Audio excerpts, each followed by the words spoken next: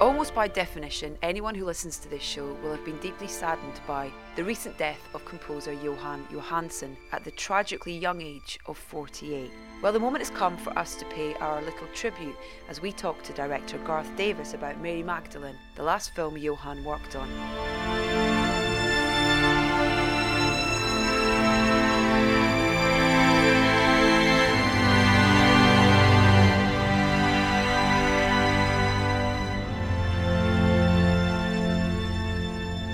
I'm Edith Bowman and this is Soundtracking, the film music podcast in partnership with the EE BAFTAs.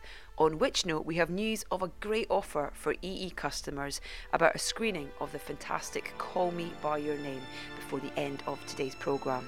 Before that, Garth will talk to us about Mary, his previous film line, and of course Jóhann, who teamed up with fellow Icelander Hildur Guðnadóttir for his final score. And we'll play as much of it as we possibly can throughout the conversation, starting with a piece called Leaving Home.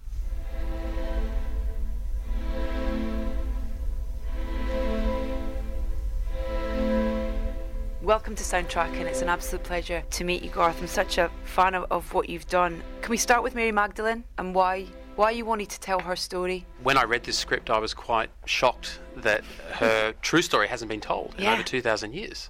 I was just totally astonished. So, I mean, that was the first thing that struck me. But what really struck me too was that it was the first time this story from this time made sense to me. And it was a deeply spiritual story. I just got very excited about that. And it really connected with me. I'm not religious at all. I'm very spiritual. But there's something that really spoke to me about this story. So I had to explore it. I mean, the performances in this film are perfect. Rooney is just, with very little words to start with, she has you completely on her side and with her on this incredible journey that this character goes on. What were the conversations that you two had about how she would play Mary and what she would bring to that character, I guess? I mean, I thought of Rooney almost immediately when I read it because Rooney is such a unique person and a unique actress. And when Rooney's in her silences, she opens up these universes and she has an otherworldliness. I feel like Rooney's tuned into somewhere else. And for me, that was exactly what we had to do for Mary. We had to create this idea that Mary was connected to God she had a spiritual calling that made her not fit in.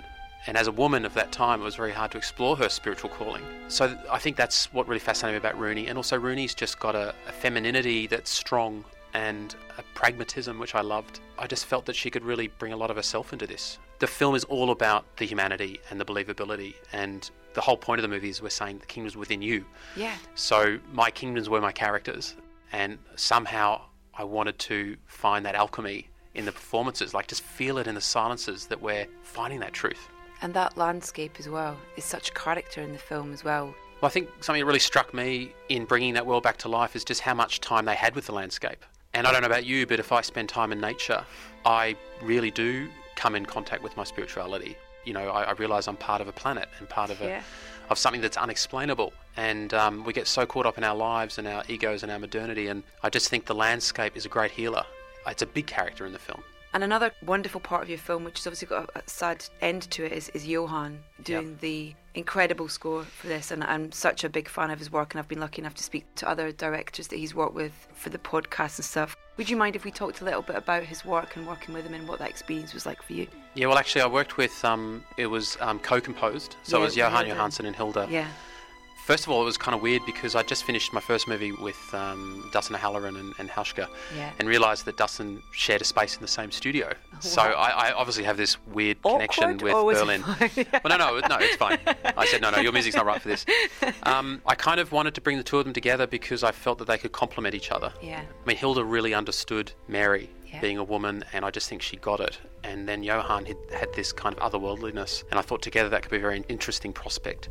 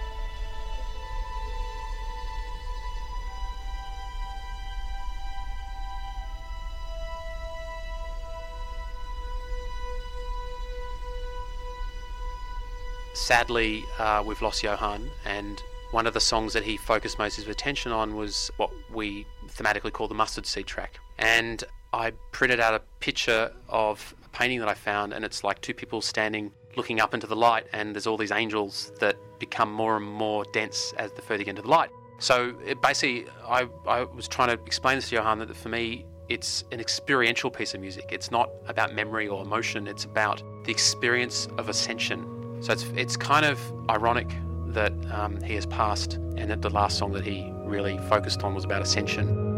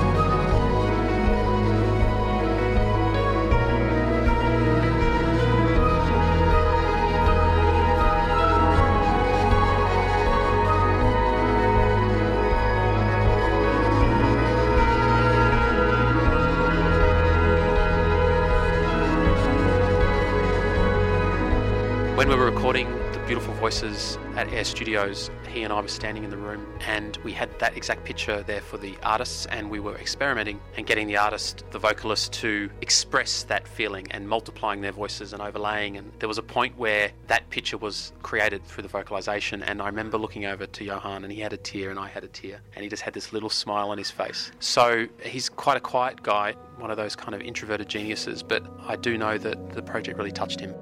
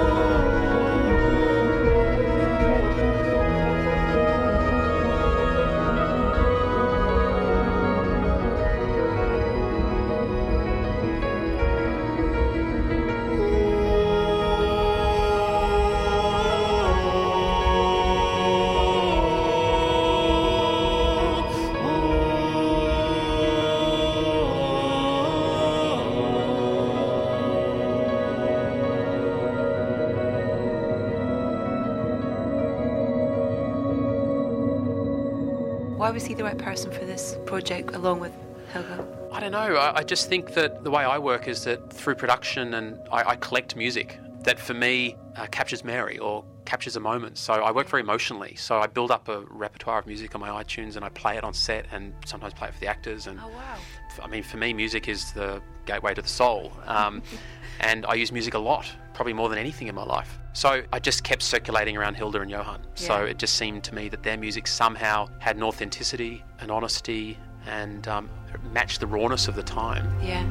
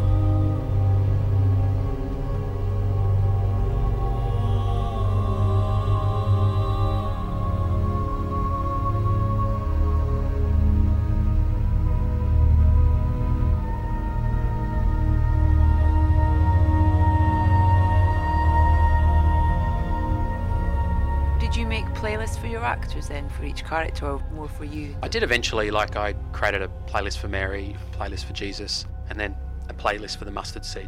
I was interested to have a kind of an electronic quality because I wanted it to feel like it's just nothing to do with the world in the film. Yeah. So that it kind of had an alienness to it. Mm-hmm. So we did talk a lot about space and the universe and, trying to write music that took us out of the earth. Yeah.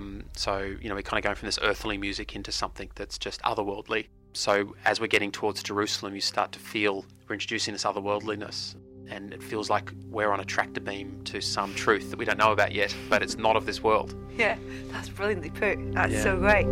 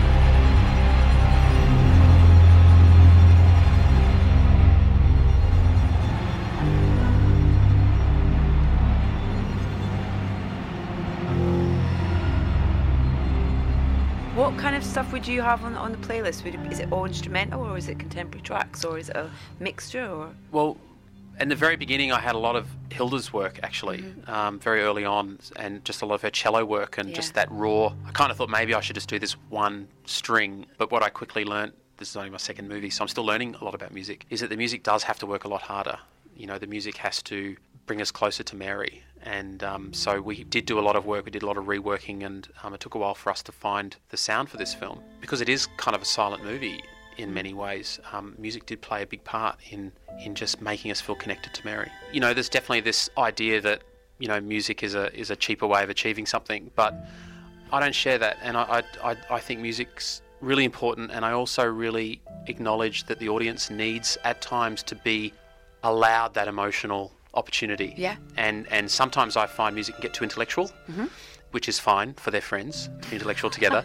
But I think at times it's great to be emotional with music. Oh, yeah. But you've got to choose the right time for it and not do it all the time. So I think that was probably refreshing for them, because I'm probably not used to working with a director who wants really emotional music. Yeah. So I think that was new territory for them.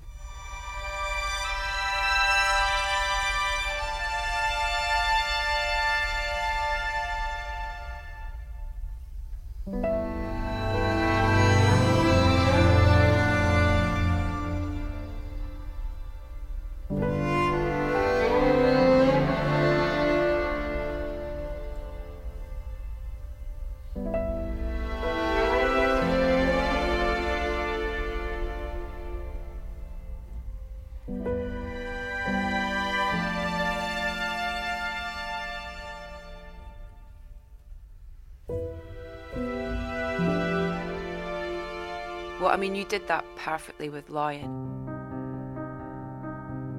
It was such an emotional journey, I think. What was lovely that I heard you'd said was that you'd heard from people who they'd found emotions in themselves that they didn't even realise that they had. You know, the story unfolded, and just so crazy to think that that was a true story.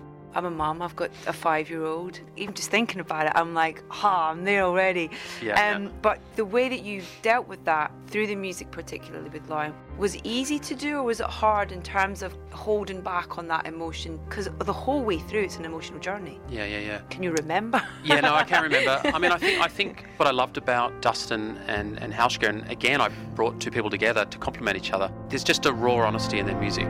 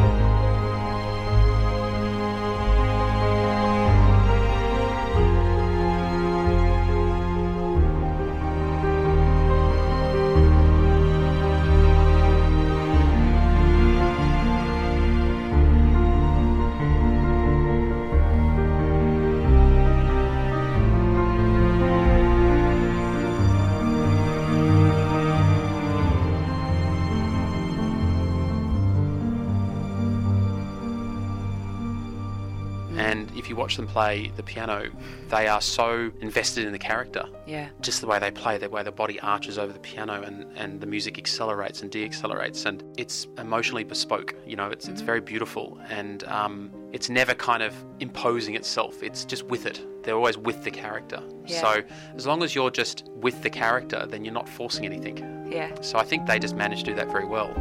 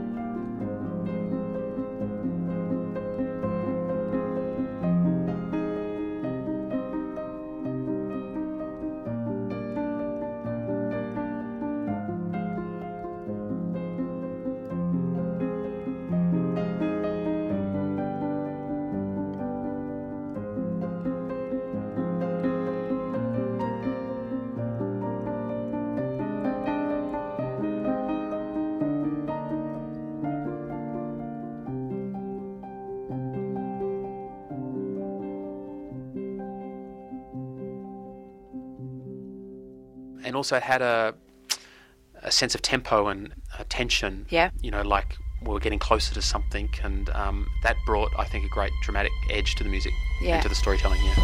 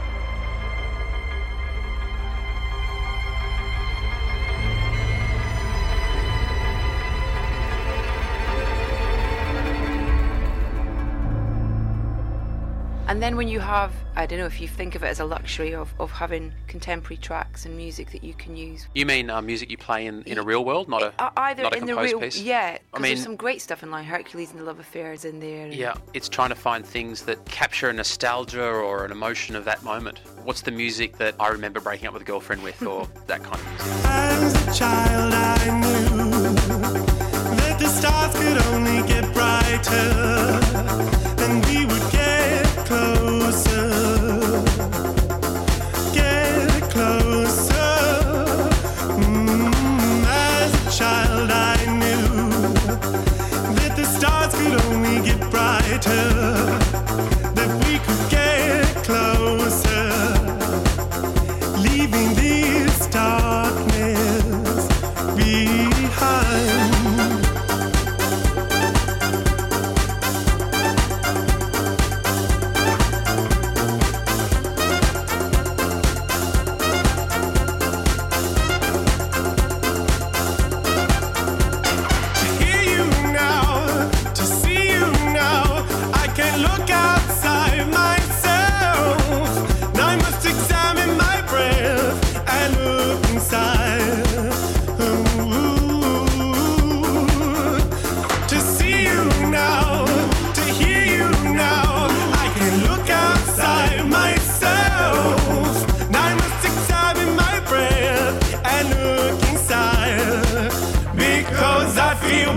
Because I feel blind.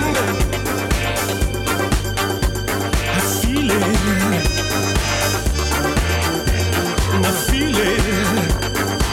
I feel it. Like I'm blind.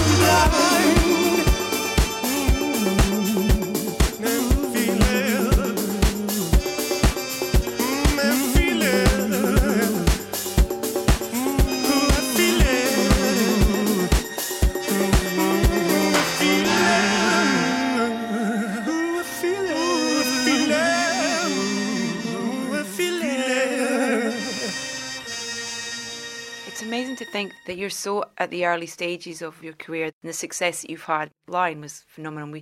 Just the score alone, it was, Oscar nominated, Yeah, Golden Globe, BAFTA. Wonderful platform to then go forward and stuff. And with that particular film, you must have known that it was going to connect. Did it surprise you? To be honest, I always believed that this was a story that was going to be universally loved. I always felt it. And you'd say that to the producers and they, secretly they hope. But no, I really believed in it. Yeah. And the deeper I got into it, I realised there was something very special happening. And once I'd shot All the Little Boy in India and that was successful, I knew that we were maybe going to make it, because that was a big undertaking, filming with a 5-year-old boy. So, and the whole film rested on it. So once we'd gotten that over the line, I felt, no, something very special was happening here. Yeah, it just had that magic in it when we were making it.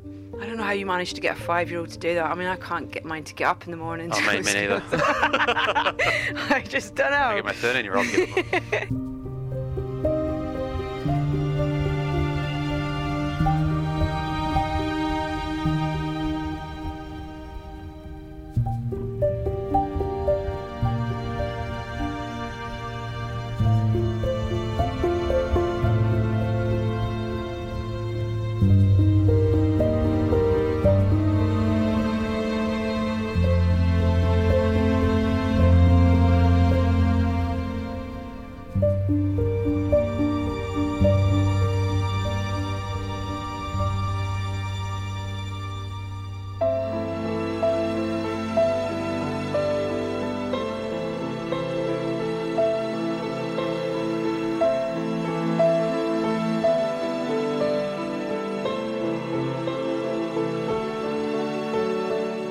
What are the films that you remember growing up watching that had an impact on you, particularly with the music having a resonance with you? Musically, I often refer to like The Piano, Yeah. Out of Africa, The Mission. All those films have soundtracks that are very memorable. Deer Hunter. Oh, I love the Deer Hunter. So that it's all music for me that is so iconic that you could just hear it and it just has the heart of the story in it. And it's always been an example that I use is that I want a piece of music that has the heart of the story. So if you're hearing it anywhere, you've got that whole story in you. So that's what those films do, and I love that. The Piano, Michael Nyman's score, Yeah, isn't yeah. it? God, yeah, that was kind of special.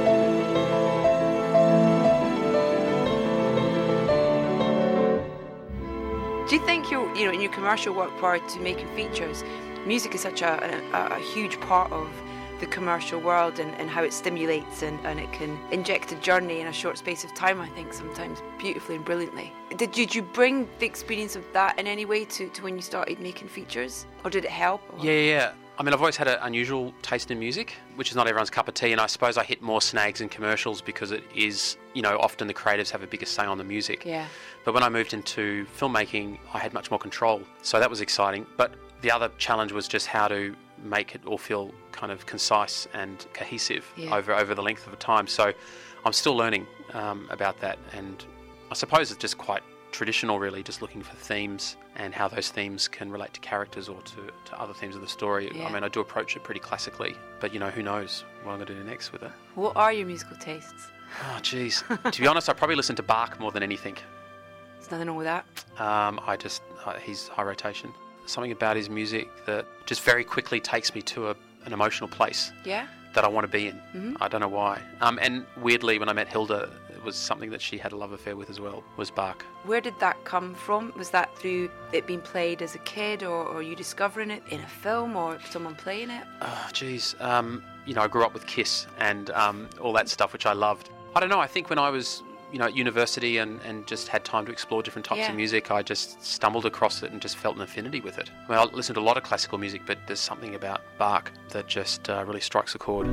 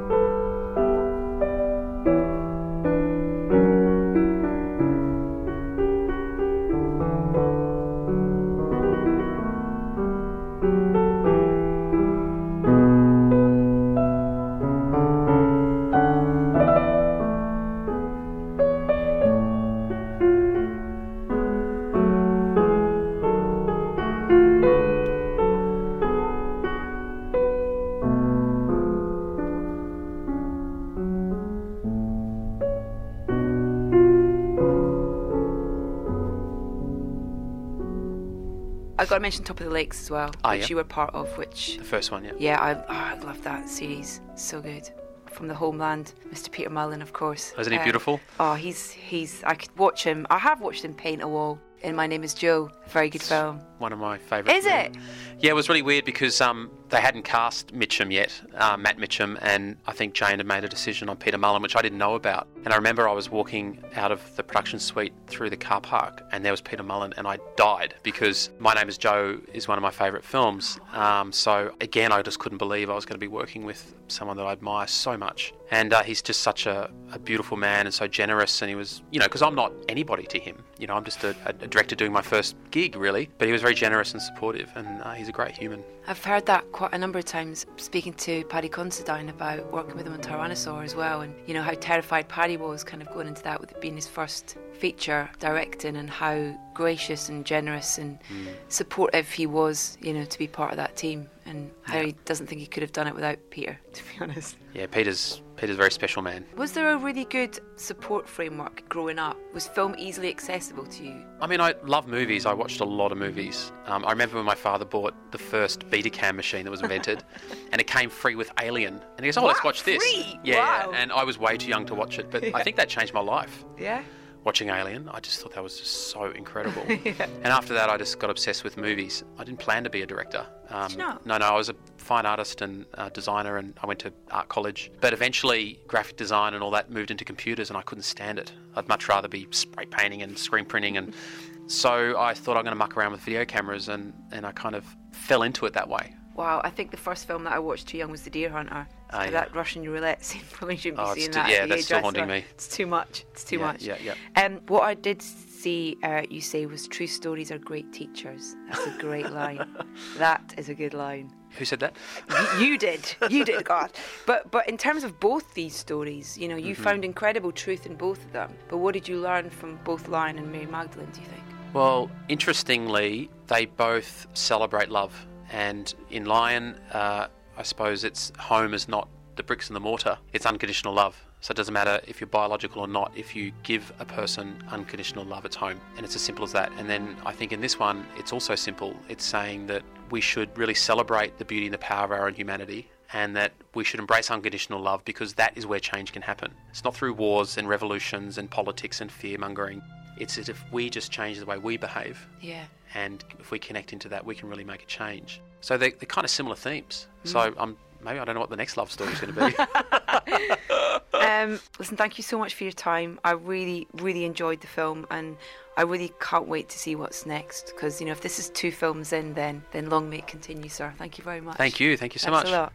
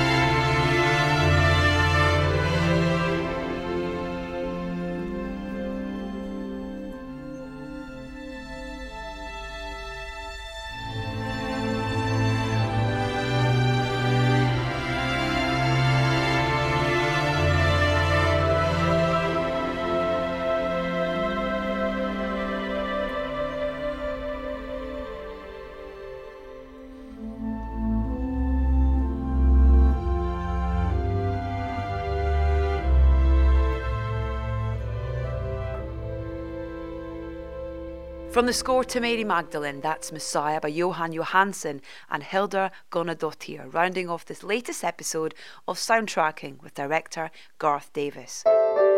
My huge thanks to Garth for taking the time to talk to us. Mary Magdalene is on general release now, with Jóhann and Hilda's score available via our good friends at Editions Milan.